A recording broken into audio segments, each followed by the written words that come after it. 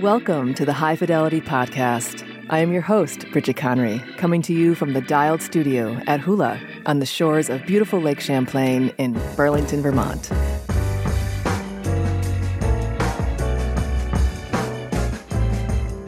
In today's episode, we speak with Katherine Elmer, the co-founder and co-director of Spoonful Herbals, an educational nonprofit based in Burlington, Vermont. We peer into her perspective as a queer, femme, green witch on the roles that colonialism, patriarchy, and capitalism have played in suppressing the feminine, and how that shows up in mainstream representations of the cannabis plant and marketplace. Grab yourself a cup of tea and settle in for an unconventional conversation about cannabis. We'll be right back.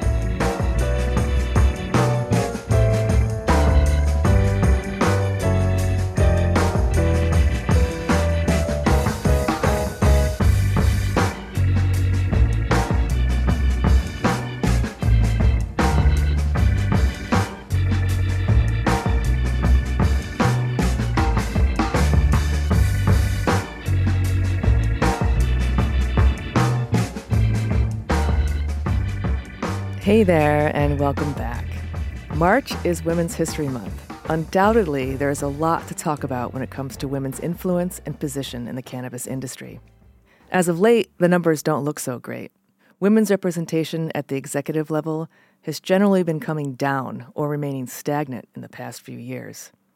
According to a 2022 report by MJ Biz Daily, women held 23.1% of executive positions in the cannabis industry last year.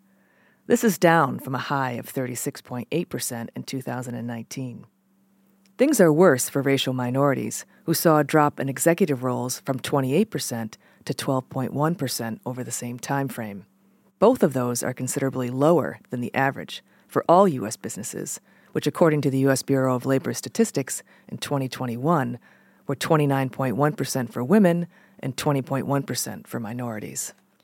This downward trend in leadership positions is in opposition to an upward trend in women's consumption of cannabis over the past few years. Multiple consumer reports show women gaining on men as a percentage of the consumer base, especially among Gen Z and millennials. Women, however, tend to spend less money and spread those dollars over a variety of product categories, including beverages, edibles, sublinguals, and topicals, while men spend more heavily on flower and concentrates. Though younger women appear to be catching up with men in these past two categories. Surveys show that women are interested in cannabis from a wellness perspective to improve areas like sleep, anxiety, and sexual pleasure, where men report primary use for social interactions and to relax. This may explain why men tend to favor THC-dominant products, while women purchase more CBD. This begs the question of whether the customer experience and the product selection in the marketplace is supporting women in their exploration of the space, and what we can do to make it more inclusive. These are complex questions, and the answers are not simple. Increasing women's access to capital, electing more women into public office, and creating equal opportunity in the workforce are part of the equation. Education in plant-based, folk, and indigenous systems of medicine and a feminist reframing of history are also essential. To take a closer look at these important influences, we invited Katherine Elmer into the studio. Katherine is a clinically trained community herbalist, a national board-certified health and wellness coach, and an activist artist. She is a co-founder of Burlington's Railyard Apothecary and currently serves as co-director and clinical herbalist at Spoonful Herbals, also in Burlington. She lectures on herbal medicine, integrative health, and food systems at both the University of Vermont and Vermont State University. In addition, she manages the medicinal plant gardens on UVM campus and is the faculty advisor for the UVM Student Herbalism Club. Personally, and perhaps more importantly, Katherine identifies as a queer, femme, green witch. We talked to her about what this means to her and how it shapes her perspective in this conversation. Katherine Elmer, welcome to the show. Thank you, Bridget. It's great to be here. Great. All right. Today, we're going to be talking about the feminist perspective on the cannabis plant and the cannabis industry. You know, how we've evolved with this plant over time and what the feminist viewpoint is of that, and kind of the implications for the market that's developing right now and how we can shift it so that it's more inclusive. And so I thought it would be good to kind of start with your background as an herbalist. And you identify as queer, femme, green witch, which I think probably scares some people, and even me, Scares me. And now let's unpack that a little bit. Yeah. What does that mean to you, and how does it inform what you do? Yeah. Well, thank you for starting with that, because I feel like my typical introductions, especially in a higher education space, is much more of what I would call a colonial framework of introducing myself. What are my titles? What are my degrees? And it's really refreshing to just feel my feet on the earth right now and identify as someone who grew up in this place, so-called Vermont, unceded Abenaki territory. And, queerness for me it's what you might expect. It's about my sexuality and how I relate to people, but it really comes from my experience as an ecologist and acknowledging the ways that colonial heteronormative frames have been applied to our interpretations of animals and plants. And it's much more frisky out there than I was taught in my ecology classes. And, I did have a formative experience working with Bicknell's thrush in the Green Mountains and as one of my first careers as an ecologist. And Bicknell's thrush is very non-heterosexual. There are females that set up territories, mate with as many males as possible, whether they even identify as female or male, sort of the parts match up to make babies. Yeah. No, this is a bird we're talking about. This is a bird, the Bicknell's thrush, Yeah. similar to the hermit thrush, which is the state bird. And, I think for me, it's also queerness as a frame that we look at the world and questioning these binaries and these reductionist ways of looking at how our bodies work, looking at how our societies function, and particularly how we view nature. And then the witch part of it, it's taken some healing to claim that. I identify as somebody who carries burning times trauma in my body, which has definitely been a part of my process of unpacking internalized misogyny, fear of the forms of power that I feel comfortable expressing in the world. But the word Wicca comes from the European tradition, which means to shift or shape consciousness. And so as a healer, as an educator, that's very much the way that I use words and also plants, that's the green aspect, to shift our perception of reality. And that can be as simple as inhaling some lavender. The scent of lavender brings us back into a centered and balanced nervous system, allows us to be more present in our body and in our environment. So working with plants as allies to shift consciousness, to educate and heal is a central part of my work. And that healing is very much at many levels, not just individuals in my clinical practice, but also looking at ways to heal society, to make it more inclusive, more joyful, and more inclusive and joyful. And so I'm curious, when you say that you experience the burning times on a cellular level, is that how you put it? I identify as carrying burning times trauma in my body. Yeah. Yes. And what is that? How do you feel that? Yeah. I mean, I think my first known experience of it was when I started teaching about herbal medicine.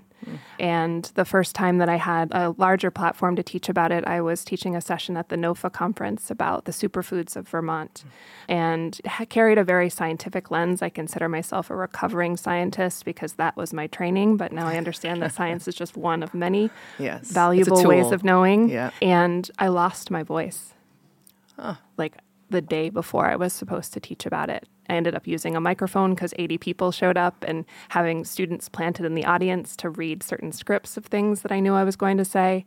And there was one other time that it happened, and I had a conversation with another wise woman member of my community, Jillian Comstock of Meta Earth Institute.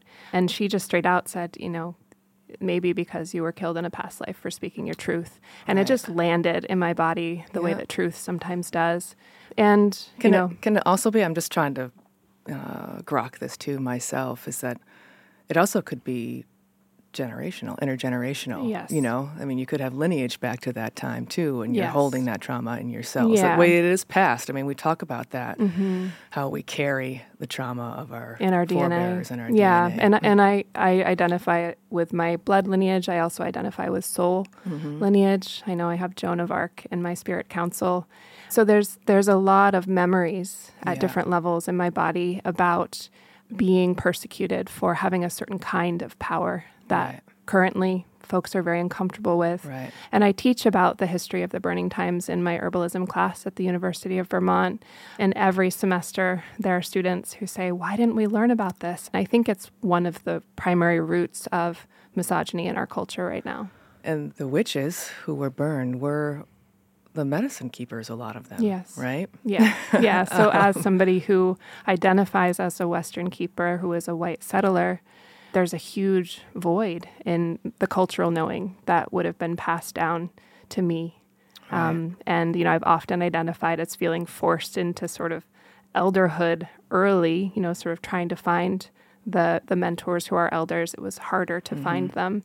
And I also teach about this and speak about it, that I think one of the reasons that white folks participate in cultural appropriation is because of this void of knowledge, which is part of the whole human experience, not having it because it was erased, it was suppressed, it was repressed, it is repressed. Right. And so grasping for cultures that still have a relationship with those ancestral wisdom traditions is part of why white folks participate in cultural appropriation. So for me, my commitment to reweaving and reconnecting to those traditions and in some ways recreating them for white people is also about social justice and removing the impulse to steal, borrow from other cultures because of the privileged identities that we have. Right. It should be to learn and to honor instead of just steal. And collaborate. Yeah, exactly. And we can't really fully show up as allies and collaborators if we don't have that orientation, that sort of full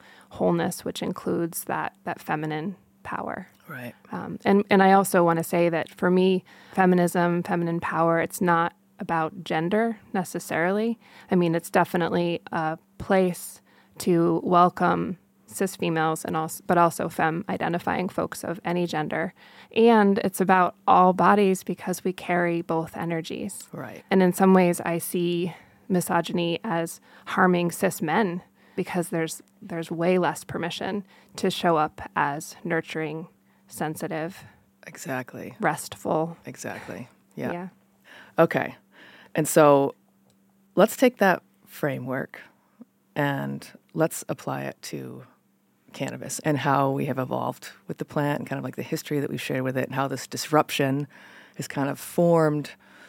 I mean, that was one disruption. Of course, then we had the prohibition that happened here in the United States that has also kind of formed what the experience of cannabis is right now in our culture. And so talk a little bit about how you perceive, what a feminist viewpoint of the market would be and some of the changes that we need, some of the education that we need to do in order to kind of change our perspective right now. Yeah. I mean, some elements that I think are relevant is thinking about the marketplace and the workplace and how inclusive it is as an environment for people who identify as feminist or Black, Indigenous people of color. Many of the cultures and the ways that I identify with Black, Indigenous people of color in their baseline cultures is that they have not suppressed the feminine quite as much. And, Audre Lorde is credited with sort of grouping together patriarchy, misogyny, capitalism, empire, all in sort of one bubble. So making the marketplace more inclusive for femmes is also taking strides to make it more inclusive for Black, Indigenous people of color in many ways. Obviously, I'd love to hear perspectives from BIPOC people on that. Yes. So speaking about the cannabis marketplace, one of the things I've noticed here in Vermont as we seek to create spaces for women and people of color to benefit from the cannabis market, which is an issue, and they haven't benefited from cannabis proportionally as much as cis white men, is there is this assumption that just having folks who are BIPOC or having women in the business is going to solve the problem. So they're creating spaces and allowing BIPOC and women-owned businesses. Mm-hmm. They're prioritizing them right now. They're prioritizing them in those spaces, but not necessarily addressing the culture. And what I've experienced in higher ed and also watching my mom work in state government is that if the culture is not balanced in terms of masculine and feminine values, then it becomes a toxic workplace for people who are participating in them. Right. So that's one issue. Right. Is that you're basically inviting people into a system that ignores a huge part of their humanity. And, that goes for cis white men as well. Right, right. So that's one issue. Right. I think the other layer, which feels really important, is that cannabis as a plant in itself is such a perfect example of a sovereign marriage between the masculine and feminine. And the way the plant has been perceived, at least through Prohibition and before Prohibition, and this is also through the biomedical model, has really emphasized the THC, which I consider to be more of the masculine part of the plant. Mm-hmm. It kind of takes you out of your body into your mind. Whereas when we look at some of the other components of the plant, CBD, the terpenes, they're much more grounding. And there are a lot of aspects of the cannabis plant, especially a whole plant that's rooted in a place, rooted in your backyard, that is very nurturing, mothering, and very yin. One of the frames that I look through is the Chinese framework of yin and yang. And I think that the way cannabis has been perceived over the last 100 years and the way it's continuing to be marketed tends to overemphasize the more masculine or yang attributes of the plant. Mm-hmm. And I don't believe that's what our society needs right now. And I don't think it fully honors the gifts of the plant. Right. All right. There's a lot that you just talked about there. I want to go back and maybe tease out some of the themes there. And getting back, I guess, first to the plant, let's start with that, and what it was traditionally used for. And my understanding, at least in the U.S. pharmacopoeia, how it was used before Prohibition, is it was primarily used for women's health issues. It was a medicine used for women's health issues. And, then we had Prohibition and that all went away, it became illegal. And when the legal marketplace resurfaced, those kinds of products and those kinds of conversations weren't happening. We lost that connection. And during Prohibition, generally we can say it was dominated by male breeders, men. And the plant changed during that time. It went from a plant that was not super high in THC, but had a real combination of different cannabinoids and terpenes and other phytochemicals that, quite frankly, we don't even know what we lost when we started to breed it for the drug component of it, which was the THC. And so that's still driving the marketplace. It was built during that time, and it's still thriving. It's one of the things that I'd really like to see change. Even now when I talk to retailers here, if you don't have a flower that's over 20%, people aren't buying it, And that's not a product for me. It's not a product for a lot of women I know, too, who want something that's lower in THC, more balanced, and a better terpene profile that is actually going to, service the needs that we're looking for. I think that's just one place, too. I think that it's not just the high THC flower, it's the high THC concentrates, it's even the approach of like extracting from the plant and picking it apart and putting it back together instead of using it in its whole plant form. Mm-hmm. And so I'm just curious, what you think about that. Yeah. Well, there's a lot there. I think the word extraction in and of itself is important to center on, and it's a word that we use in herbalism a lot. But, the basic principle of extraction is we're identifying something that we as humans are determining to be more valuable than other aspects of it, and we're focusing on that.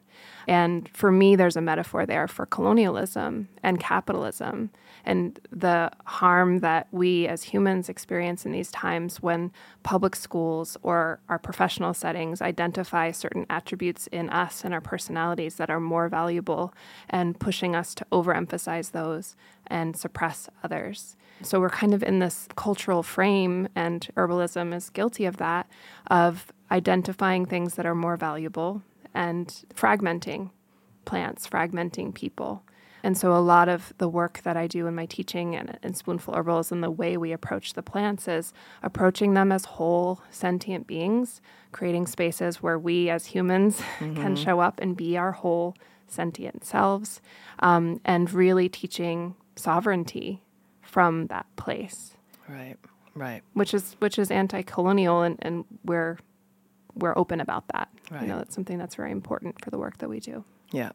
And in herbalism, generally, we're not we're not extracting and putting things back together in formula. We're actually putting plants together in formula, So we talked about this actually earlier in the week too, about how, the cannabis model that we have right now tends to be a little bit more pharmaceutical-like in how we're doing it, and how that's what a lot of the people who are coming into the market, that's what they're used to. They're used to that allopathic pharmaceutical model, and they need their cannabis to be that way too, in order to understand it, in order for it to feel like it's safe, in order to feel like they're going to get the same product every time.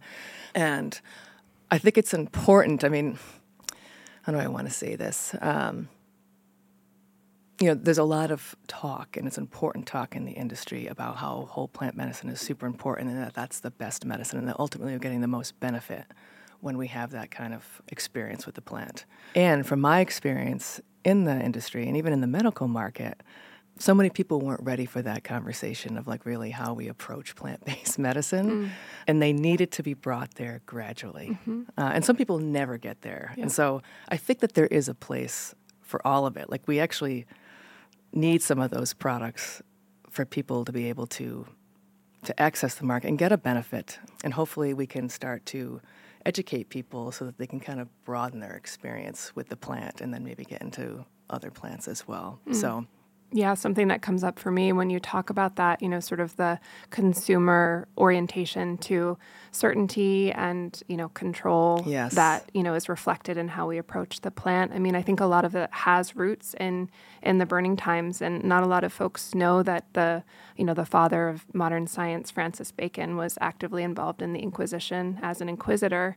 And a lot of his writing that sort of formed around developing the scientific method was deeply anti-feminist and anti-earth. It was about teasing out the earth's secrets. That when I read it, it sounds like rape culture to me, right. Really. And a lot of the sort of overemphasis on masculinity overemphasizes control and this myth of certainty, which we now understand, if you break something down into smaller and smaller parts, you actually can never get to complete certainty. Right. And, the feminine or yin approach is much more about trust. Yeah. So let's talk about yin and yang a little bit more. How would you describe those two energies and just go a little bit more into how you see them represented in the cannabis plant? Yeah. I mean, first I want to own that I am not from China. Yeah. So speaking about yin and yang, I'm interpreting it through a Western lens, and I learned about yin and yang theory from my teacher, Larkin Bunce, who studied at the Maryland University of Integrative Health, formerly Thai Sophia. And I now understand that one of the reasons I learned about this ancestral wisdom system, which looks at the balancing of masculine, feminine energies through the Chinese model, was that it had been recently accepted in the West as, something legitimate. In my own journey of unpacking ancestral knowledge traditions of my blood lineage, which is in the Celtic Isles and to some extent Nordic from Scandinavia, there are very equivalent models there as well that I'm in the process of unpacking, but they haven't been considered legitimate, I think, because of the persecution and suppression of those through colonialism. And, Roman expansion and how that's played out. So I just want to name that yin and yang is the system that I'm most familiar with and have used longer. But there are equivalent systems in the hoodoo and voodoo tradition, which comes from West Africa and through the African diaspora, in Ayurveda, And then more recently, I've been studying a tradition called Lyceum, or the Path of Pollen, from the Celtic Isles, which actually their sacred symbol is the lemniscate, or the infinity symbol, and the two wings of the infinity symbol represent masculine and feminine, past, present. So this balance of kind of sun and moon, this duality is important, and it's not a dualistic model.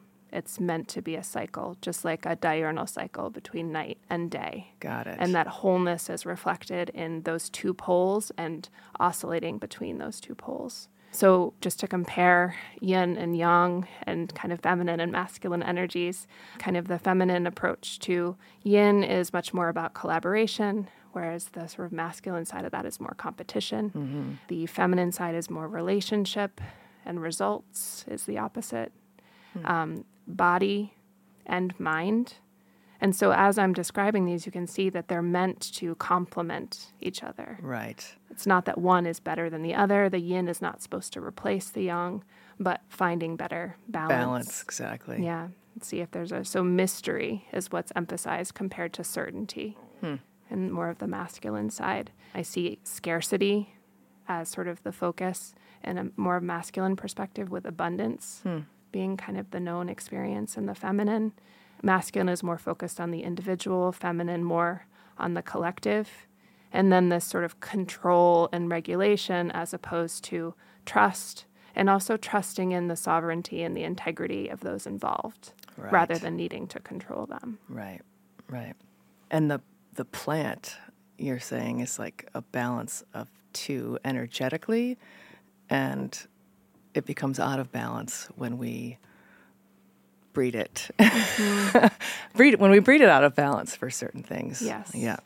Yeah, and I think it's really interesting to look at the trajectory of patriarchy and patriarchal world religion, that one of the major shifts that happened 2,000 years ago with the rise of Christianity, which, basically overlapped and repressed a 4,000-year goddess tradition out of Sumeria and Mesopotamia, was this sort of disembodying of humanity and really focusing on the mind, focusing on this God in the sky, and then shaming anything that was earthly and anything that was of the earth and about pleasure and about the body. And I think you can see that kind of reflected in the cannabis market right now, too. Right. And that keeps people out of the space, which I think is an important thing to discuss. More and more women are coming to cannabis because the research that we have, and both the research and the anecdotal evidence that they're getting from their family and friends, is that it has benefit for them.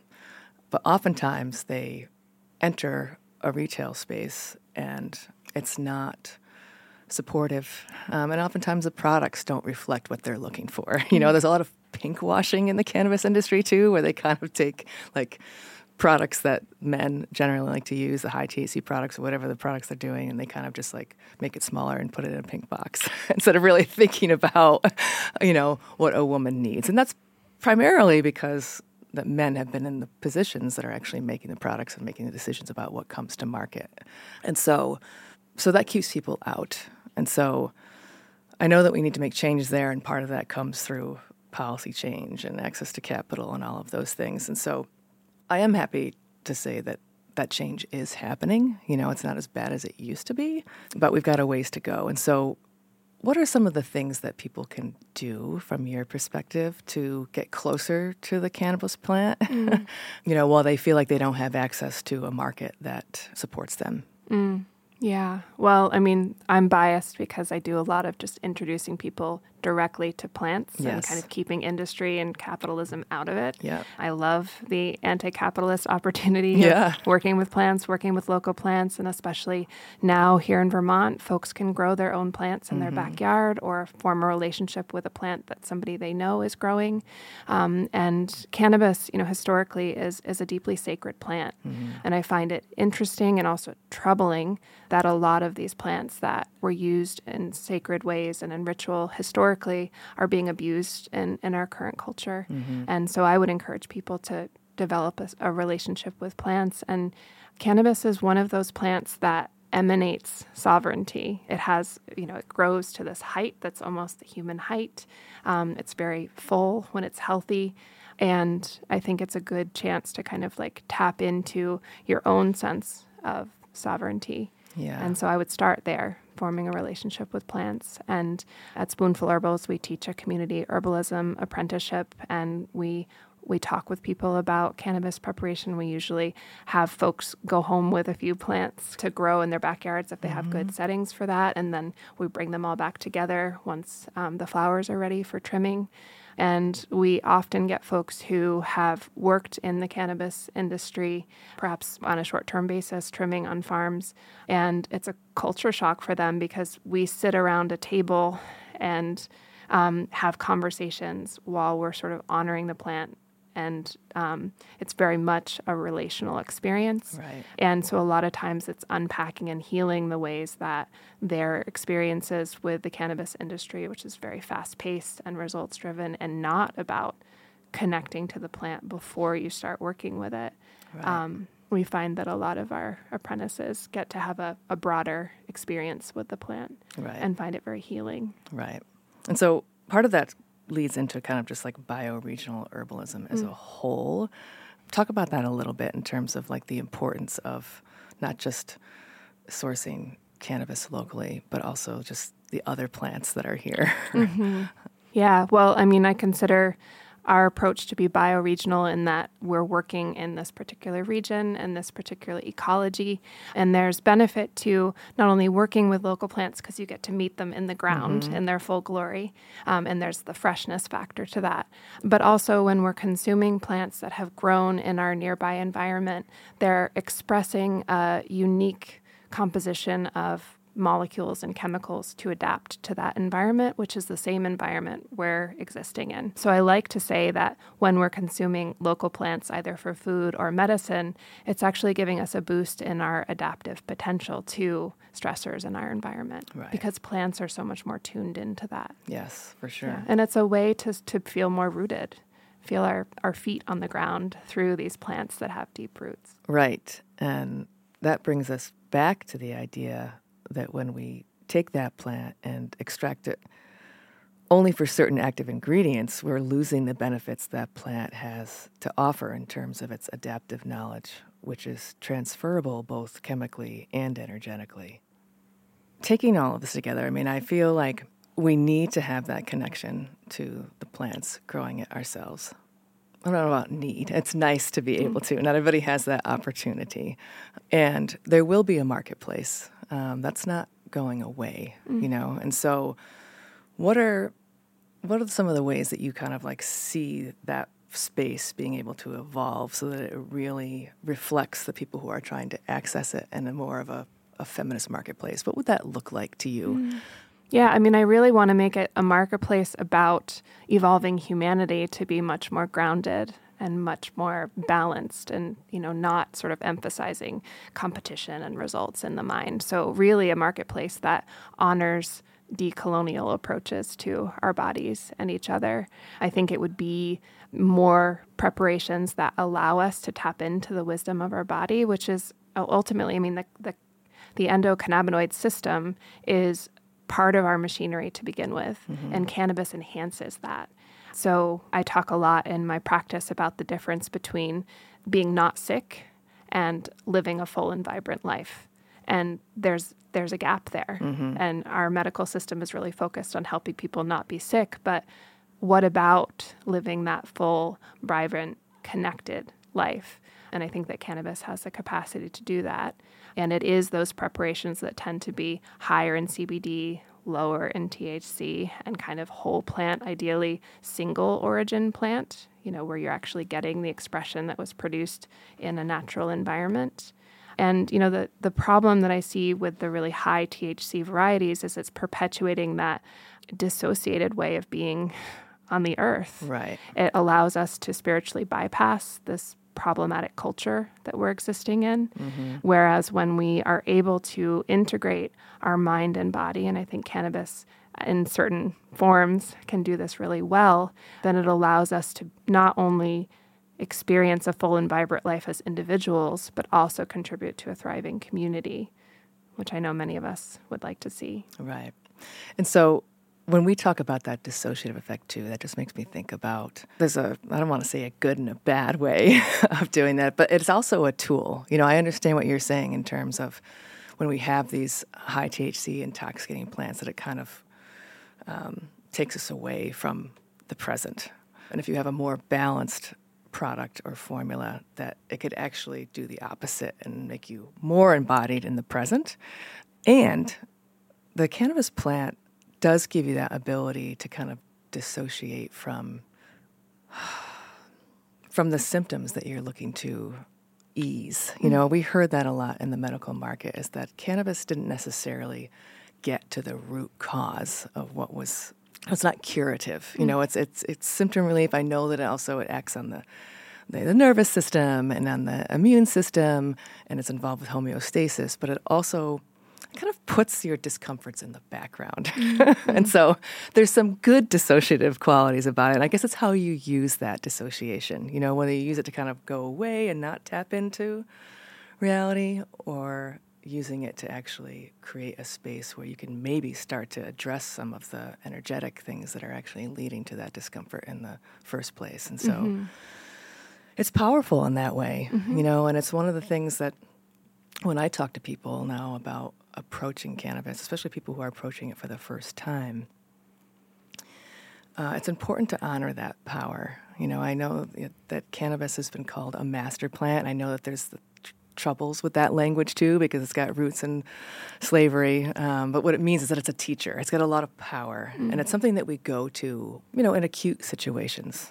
I think that we're learning now that we can use it in smaller doses, and when it's in a more balanced form, it may be safe for an everyday use in small doses for things, but historically it's kind of been used for acute situations. And over time, when you have a powerful plant like that, it can actually be depleting if used for too long, and it can cause dependency. And so, it's something to be used with care, and not necessarily all the time, and to be used in combination with other plants. And so I think that's one of the things that we always try to teach people in terms of cannabis. It's like, hey, what are you coming to this plant for? And what other tools can you use to help you on that journey? Yeah. And a big part of what I teach in my clinical practice and in apprenticeship is this idea of wellness sovereignty, and how can you kind of develop your skills for caring for your body, ideally from a place of internal power, where you are taking responsibility for your comfort, not projecting that responsibility for comfort onto others, right? Which is a big part of the patriarchy, honestly. Right. And I think that cannabis can be a great example of that, of sort of learning what sort of experience is best for you, not only as an individual, but as a member of the collective, and learning to sort of curate that experience for yourself based on different experiences that you're looking for. I mean, to some extent, dissociating doesn't necessarily have to be a terrible thing if you're conscious about it. It's called titration, and it's a way of like working through and healing for trauma. We don't want to always be in challenging ourselves when sometimes we need to rest. Right. And so what is that balance? And, part of privilege is being able to choose when we confront traumatic experiences. Right. And also acknowledging that not everyone has that choice. Right. To titrate through a challenging situation. Exactly. And getting back to that idea of yin and yang too, in terms of that rest. Rest is the yin. Yes. And our culture really doesn't support people taking the time or having the privilege to do that, as you say. Yes. Yeah, So. I'm a big fan of Tricia Hershey's work and Rest as Resistance and the NAP ministry. And one of the things that Tricia Hershey says about rest is that it's not coming home exhausted at the end of your day and flopping down in front of Netflix. That's one form of dissociation. Rest is that place that we get to when body, mind are integrated, and we are creative, and we might have really wise, potent dreams that help shape our experience and shape the collective experience. And I think that humanity would really benefit from that kind of rest. Right. And I've had experiences often with cannabis as an ally that have gotten me to that place.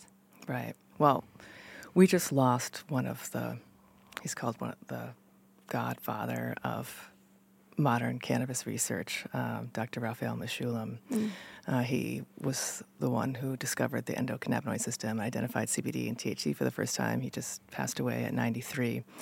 And one of the things that he liked to say about cannabinoids, both endocannabinoids, which our body produces, and phytocannabinoids, which we receive from plants, is that they help to relax, eat, sleep, forget, and protect. It gives us those abilities, and how important it is to be able to forget sometimes the trauma that we're living with. And it allows us to rest. And if we're only using the plant for forgetting, which I think is a common way that it's used, then that's a way of bypassing and not being accountable. Right. All right. Well, you brought a poem with you today that I'm honored that you would like to share here. So yeah, I was thinking about, some of the art that I might want to share as a way of kind of speaking about some of the themes that came up for me in thinking about this topic. And, you talked about cannabis and the way it's often called a master. I like to think about it as like mama cannabis or queen cannabis. Mm-hmm. That feels more relevant for me.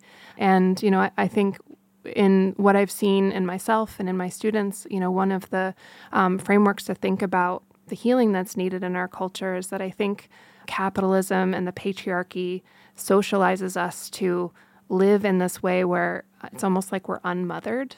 Mm-hmm. And, I do a lot of working with people around their inner critic and finding that like gentle, nurturing inner parent, call it reparenting. It doesn't have to have a gender, but, sort of coming back to that place of gentleness and nurturing and tapping into that. And, I wrote this piece from a lot of my experience professionally and personally. It's called How to Violate a Woman.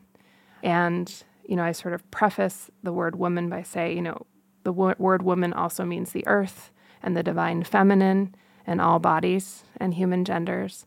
And for the purposes of this context, I think it could also mean mama cannabis. Excellent. And in this piece, we and us refers to the many of us who have been socialized in Eurocentric and patriarchal colonial culture. And I want to acknowledge that we are all capable of healing and liberating ourselves from this way of being and relating to ourselves and others. And it's really a prayer for that healing. So how to violate a woman. When a woman offers you access to her heart, to her body, to her well of juicy, nourishing abundance, we are taught to take it, to revel in the gift that God's glory has offered especially for us in that moment, to soak up pleasure and comfort, to anesthetize and externalize our pain. This is our, quote, God-given right. Or is it?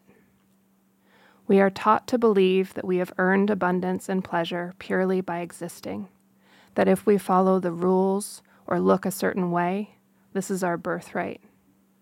We are taught that any woman denying our access to this right is a bitch or a prude. We are taught that boundaries are a nuisance or a fabricated challenge to be manipulated past. We are taught that anyone who teases and skillfully metes out doses of pleasure is a temptress, slut, witch. She must be tamed, controlled, broken down, and owned as swiftly as possible. This is rape culture. This is settler colonialism, claiming bodies as commodities to feed insatiable, hungry ghosts born of self-neglect and projection and the childish assumption that we cannot comfort and please ourselves. This capitalist-constructed myth of scarcity and competition to get our needs met.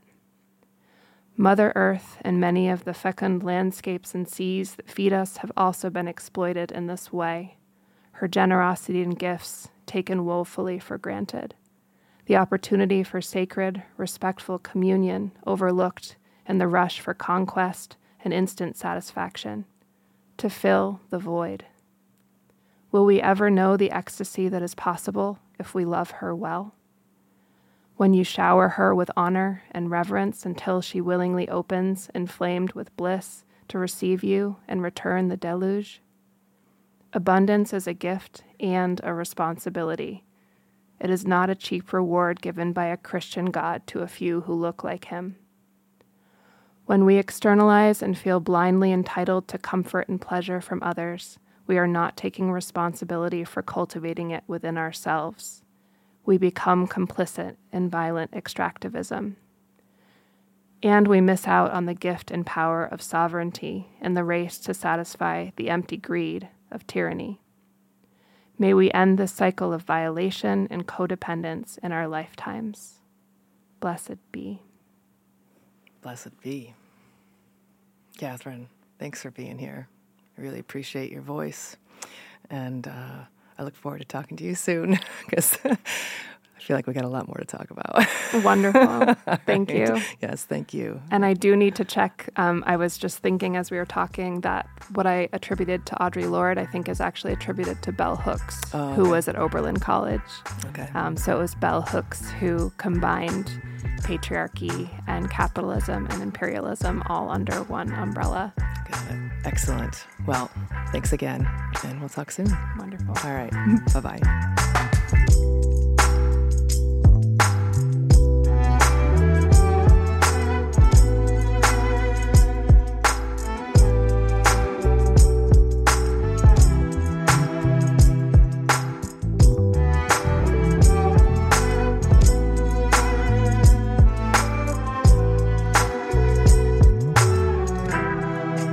All right, that'll do it for this episode. Thanks go out to my creative crew at High Fidelity, Olaf Willoughby and Shane Lynn, and to the team at Syntax in Motion for producing this show. A special shout out to Will Davis, my sound engineer. Thanks to you for listening to us today.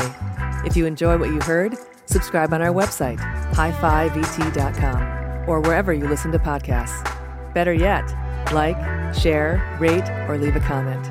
You can request topics or interviews for our show by emailing us at bewell@hi5vt.com. We'd love to hear from you. Until then, be well and have fun out there.